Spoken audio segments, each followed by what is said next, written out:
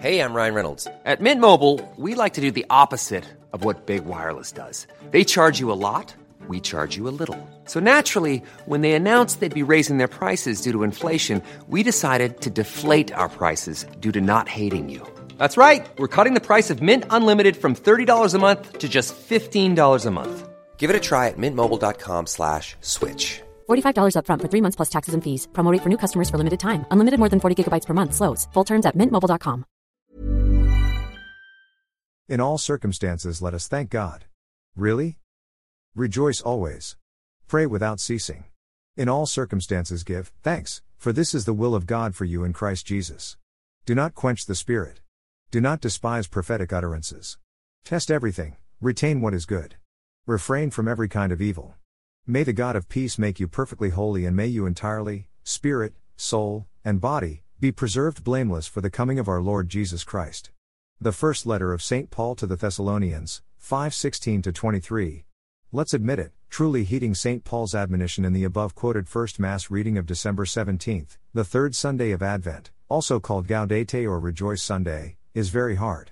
Indeed, for Christian Ukrainians hammered by Russian projectiles, Muslim Gazans under Israeli attack, and Jewish hostages held by Harakat al-Muqawama al-Islamiyya, Hamas or Islamic Resistance Movement, always rejoicing and giving thanks for God's will sounds impossible. Rather, the likely refrain from these unfortunate souls is, why? Why are the faithful and true suffering distress, disaster and death? Why are those violating God's laws of mercy, justice and truth allowed to wantonly kill, maim and destroy? Why does God allow all this unkind, unjust and unholy evil to continue? In our country, one disaster now looming is the expected worsening of El Niño next year, with severe drought, water shortages and crop failures feared in 65 provinces. Filipinos cannot but pray for rain and other relief, but would we feel joy and thanks from our heart of hearts as everything dries up? Crying out in the desert. One key tenet of Christian joy and gratitude extolled on Gaudete Sunday and indeed in the Church's tradition, scriptures and doctrines are the pain and sorrow in our world and human condition, as clearly expounded in the Mass passages. In sum, our faith does not deny that life is ugly and distressful. The first reading from the prophet Isaiah is 61:1-2, 10-11, says God sent the future Messiah to bring glad tidings to the poor, to heal the brokenhearted, to proclaim liberty to the captives and release to the prisoners, to announce a year of favor from the Lord and a day of vindication by our God. The responsorial psalm and the gospel acclamation quote the Magnificat, Mary's song of praise to God in St. Luke's Gospel, LK 143-55, for his succor and deliverance for the humble, the weak and the hungry. And the Gospel reading from St. John, JN 1-6-8, 19-28, makes plain that Christ's herald and cousin, testifying to the light of the Messiah, is crying out in the desert, not the glittering palaces and verdant fields. No illusions about it, the world is far from heavenly. Precisely why it needs saving. The good news is our Lord has delivered on much of his promise of salvation from the endless ills of our world.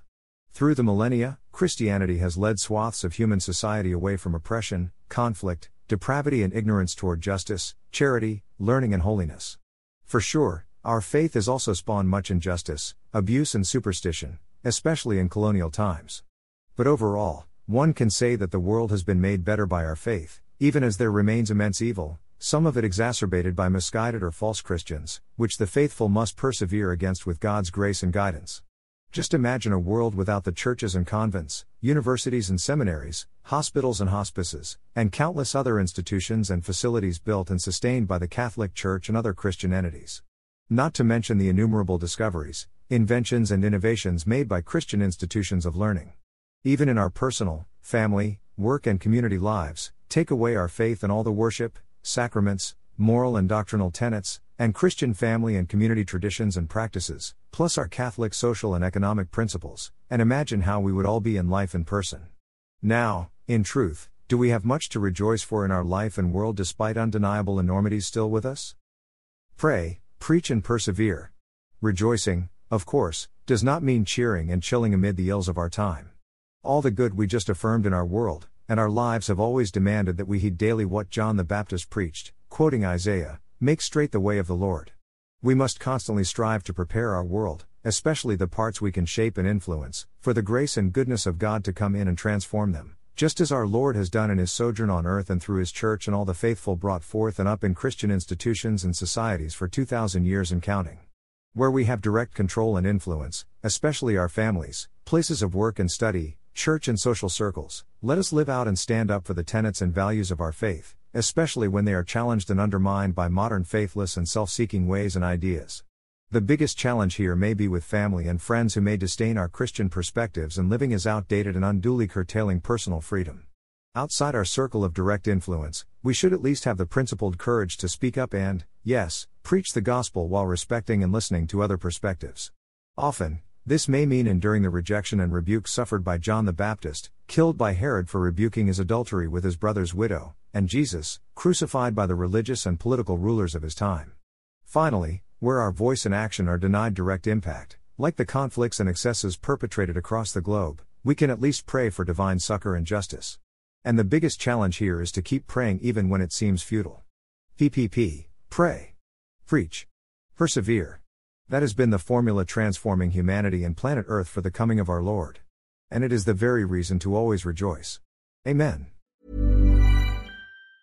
Want truly hydrated skin? Meet Osea's Body Care Breakthrough Hyaluronic Body Serum. It's clinically proven to increase hydration by 161%. It's lightweight, fast-absorbing, and delivers 24 hours of hydration for silky smooth skin without any sticky afterfeel. Treat your skin to clean, vegan skincare from Osea. Get 10% off your first order with code SUMMER at OseaMalibu.com. That's OSEA Malibu.com, code SUMMER.